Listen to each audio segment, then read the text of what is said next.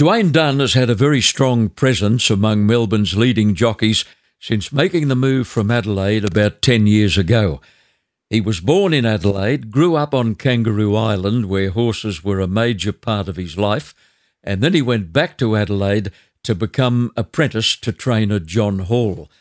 Dwayne had his first race ride exactly 30 years ago at Ceduna, but he was destined to have another 68 rides before that elusive first winner came along. It was a horse called Whisper On in a 1900-metre maiden at Gawler. Another 2,000 winners have followed, 24 of them at Group 1, including 4 consecutive Blue Diamond victories. Dwayne keeps super fit.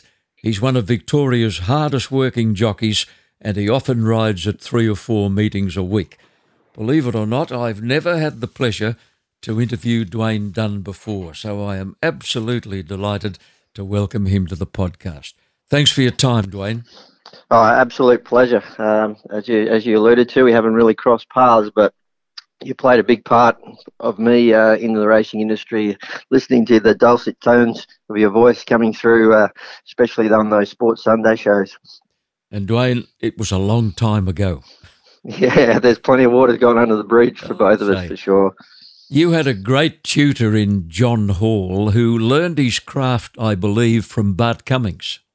Yes, that's correct. He was a very tough man. He had very strict rules, but he put me in good stead for later on in the future. But John was a very good horseman. He looked after some great horses for Bart, like Golden Black and all those great Melbourne Cup horses, Think Big, and so he had a great upbringing. He was a guy from Hawker, from the bush, but he was a very good horseman in his own right.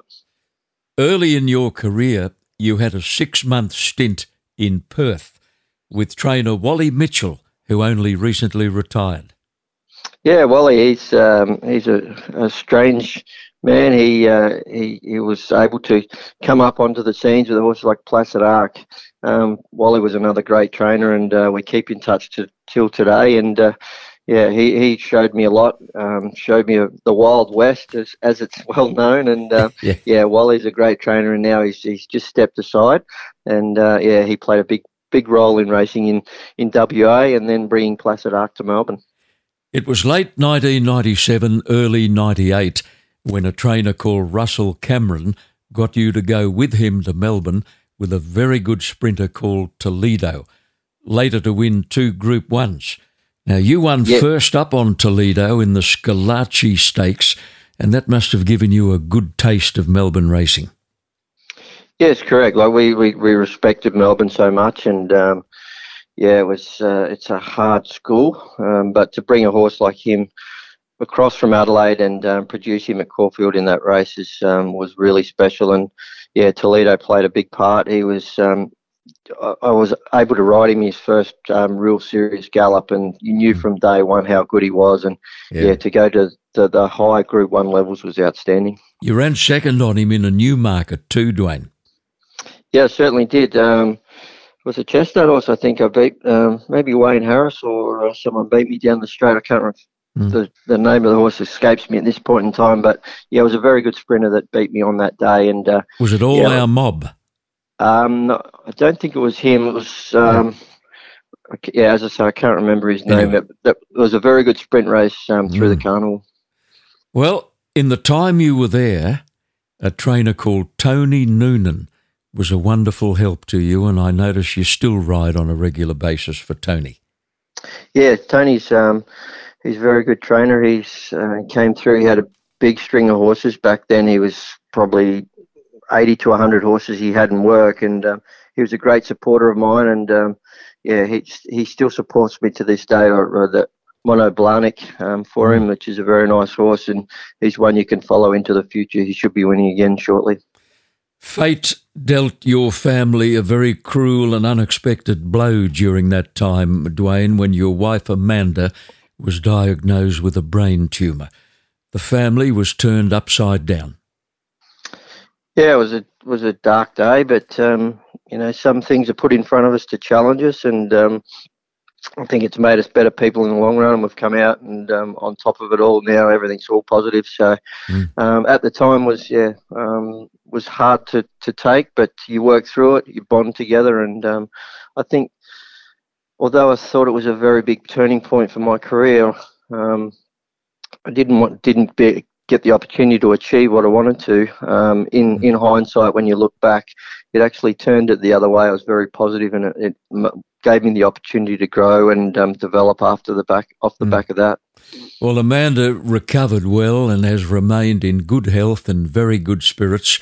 And you're telling me, Dwayne, that she was a fine exponent of the show jumping art. Yeah, very good show writer in her own right, and her whole family were pretty well tied up with that scene. So I suppose Dylan was destined to be a writer as well. So he had pedigree on both sides of the family, and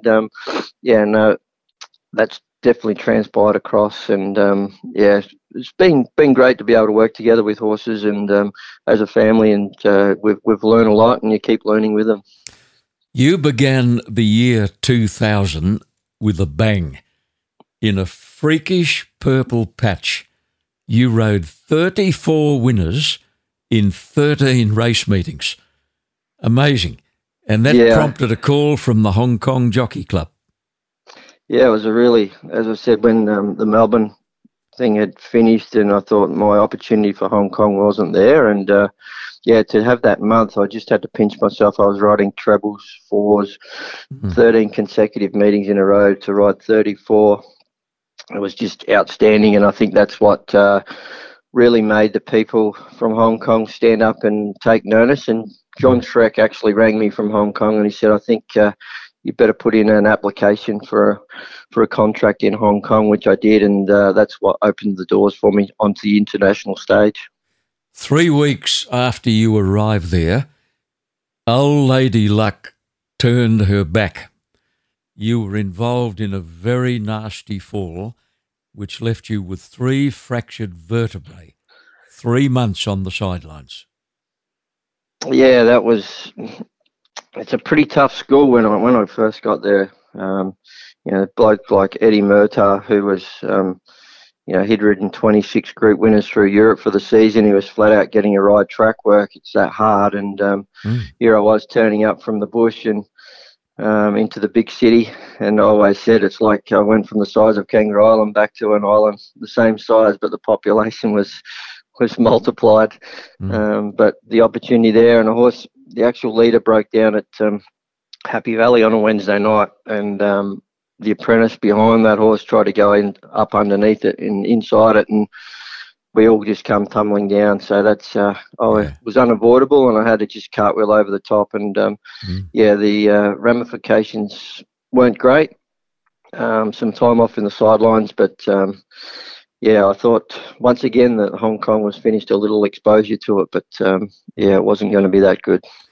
Well, you came home, of course, to recover, and when it was time to ride again, you actually reapplied for your licence in Hong Kong, but they wanted to have a look at you first, and you had a very, very good first day back. Yeah, it was at Cheltenham.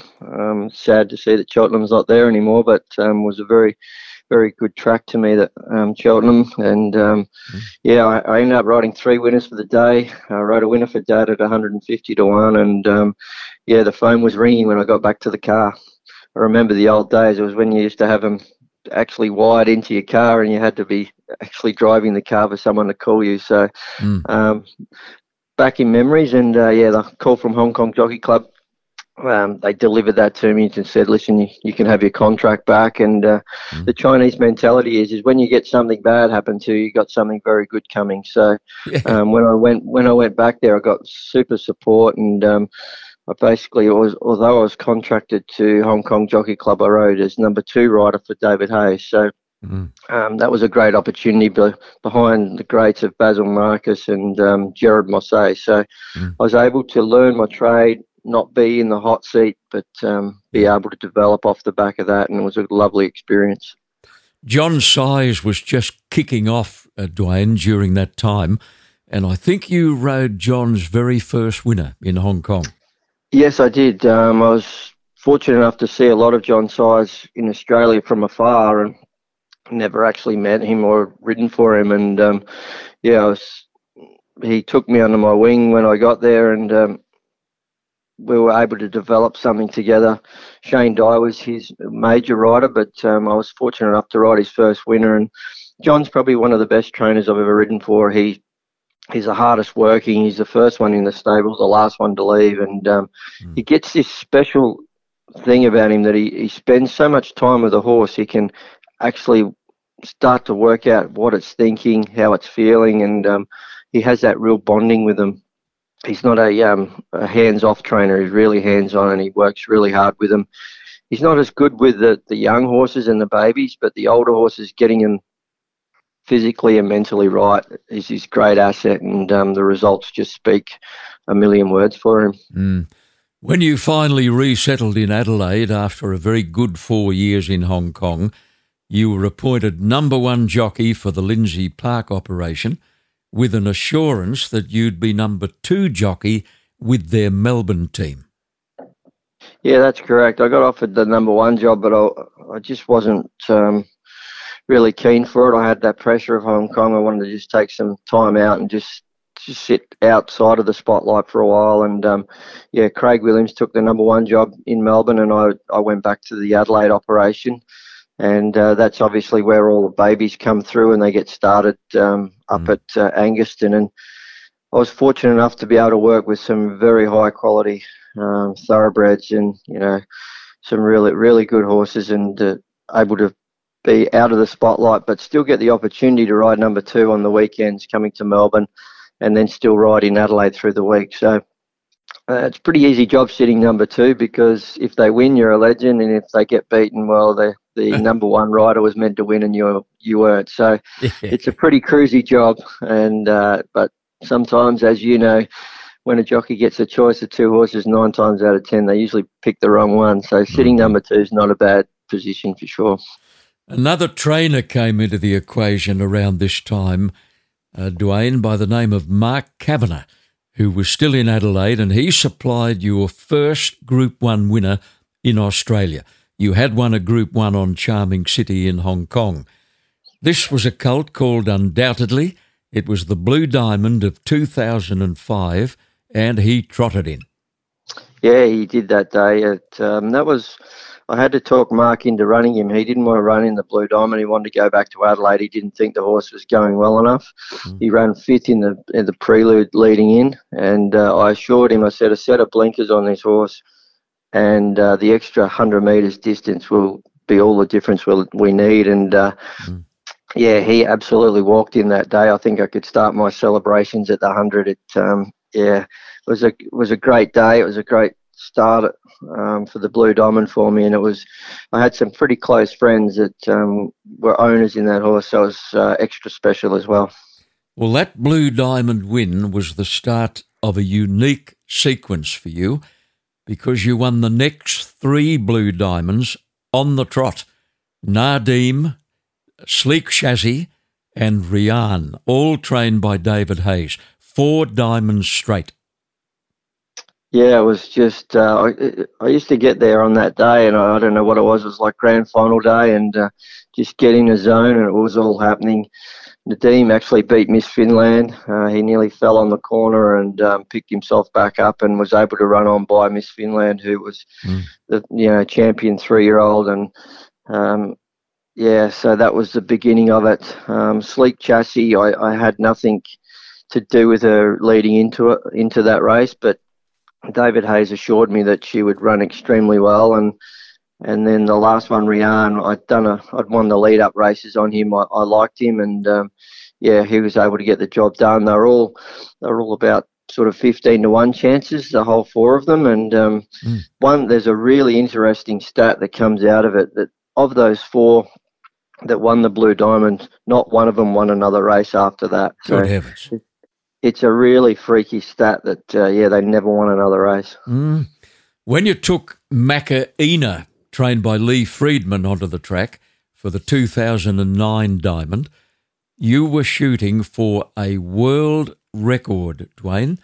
No rider in the world had ever won the same Group 1 race 5 years running. No, that's correct. It was pretty special. I think Shane Dye had done it in the slipper. Four straight, yeah. 4 straight going for 5, but just couldn't do it. And, it was something really special. It could have happened for me because I'd won on reward for effort in the lead-up race, but I had to give him back as Luke Nolan was stable rider for Peter Moody. And I had to talk in Freedman's to run back in that race because it looked like I wasn't going to have a ride. So they said that I may need to pay up for the horse to run because they didn't think it would be worthy of a start. And I said, no, it'll run really well in the race. And so I had to talk them into it, and I think she ended up running third. So close, but no cigar. Yep. Dwayne, I'll just get you to hold on there. We're going to pause for a quick break on the podcast. Back in a moment with one of Australia's top jockeys, Dwayne Dunn. The 2019 Inglis Premier Yearling Sale will be held at Oaklands Junction in Melbourne, where 786 lots have been catalogued for 4 days of selling between the 3rd and the 6th of March. The Premier Sale has produced some of Australia's best performers in the last year, including Group 1 winning 2-year-olds Written By and Seabrook, 4-time Group 1 winner Santa Ana Lane, and the exciting 3-year-old Ring-a-Ding-Ding. The 2019 Premier Catalogue is bursting with quality and features siblings to 73 stakes winners and 8 Group 1 winners, including Boom Time, Shocking, Pinker Pinker and Seabrook. The sale will be held at a new-look Oaklands complex, which is undergoing an $8 million refurbishment, making it one of the best auction houses in the world. The dates again, March 3rd to March 6th, and catalogues are available online at inglis.com.au or in hard copy for the 2019 Premier Yearling Sale. My special guest is Dwayne Dunn. Well, we mentioned Charming City being your first Group 1 winner in Hong Kong, but I think the race, the Group 1 win, Dwayne, that, as you say, was life-changing, was the 2006 Caulfield Cup on Torquay. Yeah, that was a real game changer, that one. It probably didn't realise how big the media in Australia was. I'd seen it in Hong Kong, but I hadn't seen it in Australia, and the phone calls and, the opportunities you get off the back of that, the status you get in the racing community, that was a real game changer. That to win a major was something very special, and that really changed my profile in the racing industry for sure. You'd won the Metropolitan on the same horse at Randwick. Yes, I did, the lead-up race, and that Railings had done it 1 or 2 years before. It seemed to be a good lead-in race for the Caulfield Cup. We thought he'd run well, but we were more excited about the Melbourne Cup. That was his major goal. But you don't give away Caulfield Cups. You're happy to take them when they get presented to you, for sure. Well, you were absolutely shattered coming into the Melbourne Cup when the horse contracted a foot infection. They worked around the clock to get him to the barrier, but you took 2 strides and you knew he wasn't himself. Yeah, it was pretty hard to swallow that day. I had family and friends, everyone come to support you. You're on the $3 favourite for a Melbourne Cup, and my phone just went crazy race morning. I wondered what was up, and I had to go in and trot him up in front of the vets, and they'd said, we're going to scratch him. We were able to convince them to run him. And David Hayes said to me, just take him to the start, and if he doesn't feel right, just get him scratched. And $3 favourite in a Melbourne Cup, you're not going to do that. You just try and get him around. And unfortunately, he was okay at slow speed, but at full throttle, there's too much pain in that leg, and he was unable to perform at his best. But you don't get too many opportunities to have a live chance in a Melbourne Cup, $3 chance. And it was hard to swallow that day, but that's racing. There's plenty of ups and downs. You've had quite a number of Melbourne Cup rides, Dwayne, with no luck. I think old Skybow finished close up one day, just behind the place getters, at one of his 5 Melbourne Cup outings, Skybow. Yeah, he was a freak, old Skybow. He could not perform very well under 2,000 metres, but once he got to the 2 mile, he was a totally different horse. And Lenny Smith from Adelaide, who trained him, he'd done such a great job with him to keep backing him up. Skybow actually run third one year in the Melbourne Cup when Jason Holder rode him, but I was able to ride him a few times, get him into the top 10, and yeah, he was a great ride in the Melbourne Cup. He used to take you around. You didn't need to steer him. He knew where he was going. He knew the occasion. So yeah, it was a great experience. And as you said, I've had a few rides in the race. I've finished in the first half more times than the second half, but that elusive one is missing. But that's one of those boxes you want to tick, hopefully before your career ends. Now, you had an offer from Lee Friedman not long after Torquate's Melbourne Cup win, and the offer was to base yourself on that beautiful training property at Rye and assume the mantle of number one jockey. What an opportunity. Yeah, it was a decision I couldn't take lightly. I had to say, listen, it's time to put your hand up and have a serious crack at it. And when Lee Friedman called and, his record, you thought, well, we're guaranteed 1 to 5 Group 1s a year and get the opportunity to work with his horses down at Markdale, Rye. And, he'd just been through the Mackay-Tiva stage and he was still quite a large trainer for the Darley, now Godolphin operation. So it was an opportunity I had to take, and I would have always kicked myself if I didn't make that move, and I've seen someone else take that job on. So yeah, it was a great decision maker for me to move out from South Australia to Melbourne and settle myself down, and I have no regrets at all for doing it. Oh, you won a lot of races in that period. Yeah, we had a really good run. We weren't winning the majors, but we did a great job with a lot of the juvenile horses and winning plenty of races. Just lacked a couple of Group 1 races that didn't really present to us. So, really had a good time working with them.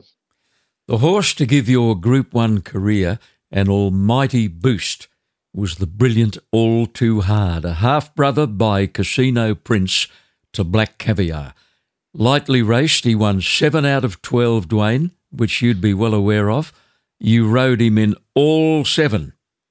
In fact, the only time you didn't ride him was in the Cox Plate when you couldn't make the weight. Chris Muntz ran second on him that day. But you won 4 Group 1s on All Too Hard, Caulfield Guineas, CF4 Stakes, Futurity and the All-Age Stakes, and your favourite win was the Caulfield Guineas. Yeah, the Caulfield Guineas was a special day. It was 2 battle horses, Piero, All Too Hard, battling it out, the 2 heavyweights, and I was able to come out on top. I just was able to run over Piero with Nashville Wheeler on late, and he was such a special horse to me. The first time I actually sat on him, I thought in the back of my mind, I think they've wasted their $1.2 million that they've spent on him. And the second time I jumped on him, it was like my hairs and my arms just stood up. He was this remarkable horse that you tell him or show him one thing once, and you never have to ask him again. He knew exactly what to do. He was had a just brain. he was so intelligent, and he was always. Because he was sitting in the shadows of Black Caviar, being a half brother, it was never an easy life for him. So he had to step out of the shadow and make his own career, which he certainly did. And he went to Sydney a couple of times and got beaten. And as the media up there can do, they were quite harsh on him. And he was actually carrying a couple of little niggling injuries that weren't really known by many people. And that's probably why he didn't perform to his best a couple of times up there, but when they got him fully right, to win all age stakes, and that was very special that day. And he probably lost a lot of the accolades he should have, because that was the day that Gay and Singo were having their argument. So he was a special horse to me, all too hard, and definitely one of the best I've ever ridden. Chautauqua's retirement was well documented with a huge coverage on social media. What an enigmatic animal. 32 starts, 13 wins, 11 placings, a paltry $8.8 million in prize money. I think you won the following races, Dwayne. Correct me if I'm wrong. The Group 1 Lightning, 2 Gilgai Stakes, which is a Group 2, a Group 2 Mitties McEwen, a Group 2 Rubiton, and a Bobby Lewis quality. 6 wins for you. Yeah, he was a great horse to me.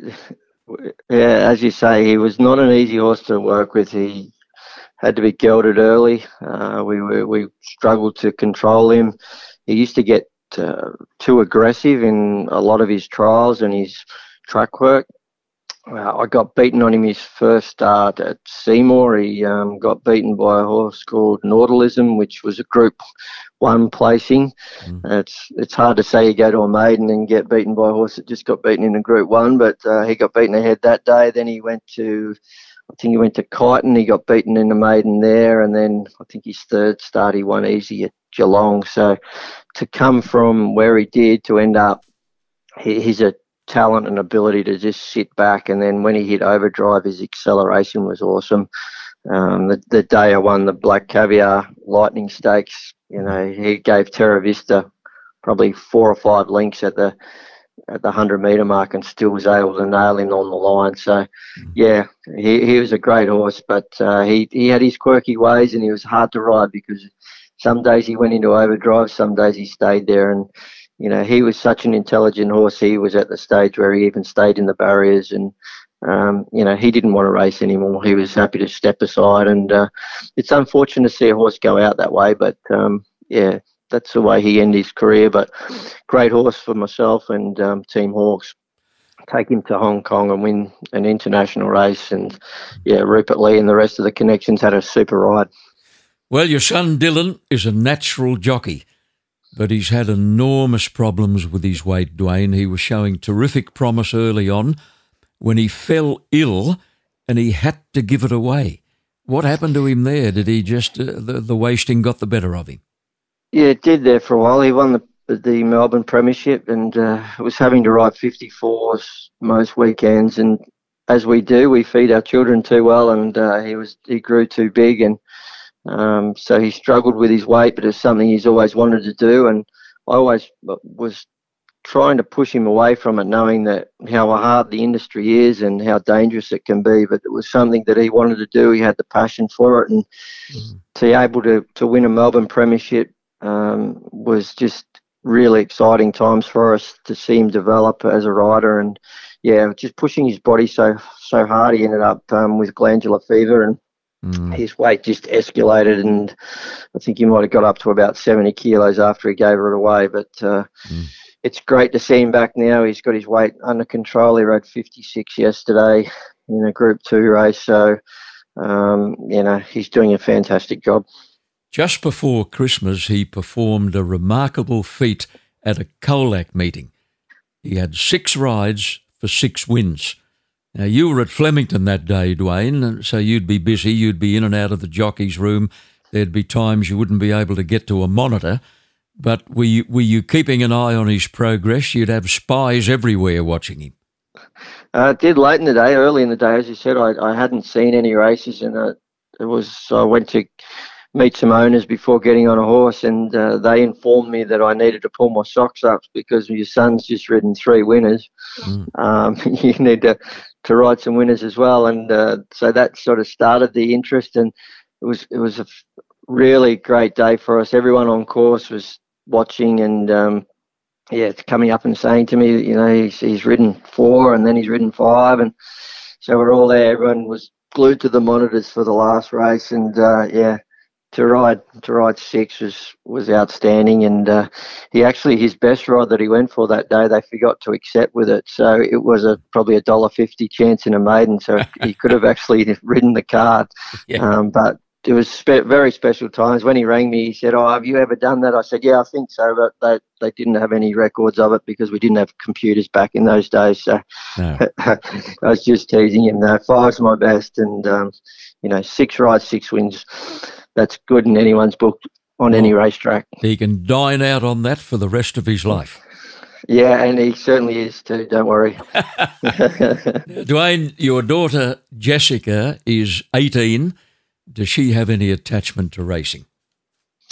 Yeah, she's was a very good show rider, and when she's seen her brother having success and obviously the money that comes with it, she started to show a lot more interest in wanting to to be a jockey, and I said, "Oh, that's fine. We can get up early in the mornings and start riding track work, and we'll see how you progress from there." And so she did a couple of mornings, and I was actually riding work with her one morning, and she said to me after our first lap, she said, "Dad, I can't do another lap. My legs are hurting." And I said, "No, we're going another lap." So we're on 2-year-olds, and we got halfway around in the dark, and her horse just took off into the distance, and I was like, "Oh my God, where's this going to end? She's going to crash around the other side." So I couldn't chase after her because her horse would have went faster as well, and so I just got round the other side. There she was, still on the horse, bawling her eyes out, and says, "I don't want to do this anymore." No. And I was like, "Do you know what? That was a really good morning. No one got hurt. She had tried it, but it's not as easy as everyone might think it is." Oh, no, of course not. Well, you haven't won a Melbourne Jockeys Premiership, but you were very unlucky to lose one in one particular season, and you would have been filthy on yourself because a suspension cost you the title. Certainly has. It's probably been something that's haunted me through my whole career. I don't know whether Malcolm Johnson put this in my mind with his records of suspensions, but it was very costly. Wrong time at the end. We're fighting it out with Craig Williams, and I, as you say, I was dirty on myself that I'd thrown away a super opportunity. Would have been something special. Dylan winning the apprentice title and myself winning the seniors title. I don't think it would have been done too many times before, but it was one that got away, and I still kick myself today for doing that. But I suppose it gives you something to drive for and try and achieve it again. Well, of all the wonderful thrills you've received throughout a 30-year career, I think the one that gave you the biggest buzz of all was the night you were the recipient of the Scobie Breasley Medal. What an honour. Oh, absolutely is. It's, we have the Brownlow Medal in the AFL, and, to be our medal, and, Scobie was such a fantastic rider, and in honour of him. And, it's a medal that's selected by your peers, and to receive an award like that, respect from the industry to say that job well done. So, I was a very happy man. That evening was great. Thinking that I wasn't going to win it because I didn't win the title, but to be able to win that medal was very special. Well, Dwayne, at age 45, you can look back on a very rewarding career. 2,000 winners, 24 Group 1s, but most of all, the respect of your contemporaries. You could rest on your laurels if you wanted to, but I get the distinct feeling you've got a few more goals on the agenda. Yeah, there's a few more boxes I need to tick before I would like to step aside, or if they come to fruition or not. That's yet to be seen. But yeah, it's been a career that I have ended up achieving a lot of things. I set out to achieve one thing, and that was to ride just a winner. So we've come a long way. It took a while to do that, but you never forget your first winner. And it's been a great career, and hopefully we can keep healthy and sound and get a few more years to go yet. Dwayne, been a delight having you on the podcast. Thanks so much for your time. A pleasure. Thanks, John. And this podcast was produced by Supernova Sound. Monday, April 8th until Wednesday, April 10, 2019 are the dates for the English-Australian Easter Yearling Sale, the most important and influential yearling sale in this part of the world. While the final catalogue isn't released until January, it's shaping to be one of the best ever. There's a three-quarter brother to the Autumn Sun, a full brother to Merchant Navy, a half-brother to Shoals, a full brother to Brazen Bow, a three-quarter brother to Lankan Rupee, a full sister to John Snow, a half-brother to Unforgotten, a half-sister to Catchy, a half-brother to Dundeal, a half-brother to I Victory, a half-sister to She Will Reign, a three-quarter brother to Seamus Award, and a half-brother to Pinot. Stallions with progeny in the sale are Schnitzel, Fastnet Rock, I Am Invincible, Redute's Choice, Sebring, Piero, and Written Tycoon. There's a strong international flavour with sires like Lord Kanaloa, Deep Impact, Frankel and Tappet. There are 42 siblings to Group 1 winners and the progeny of 35 Group 1 winning mares. The preview magazine is available now and the final catalogue will be out in January.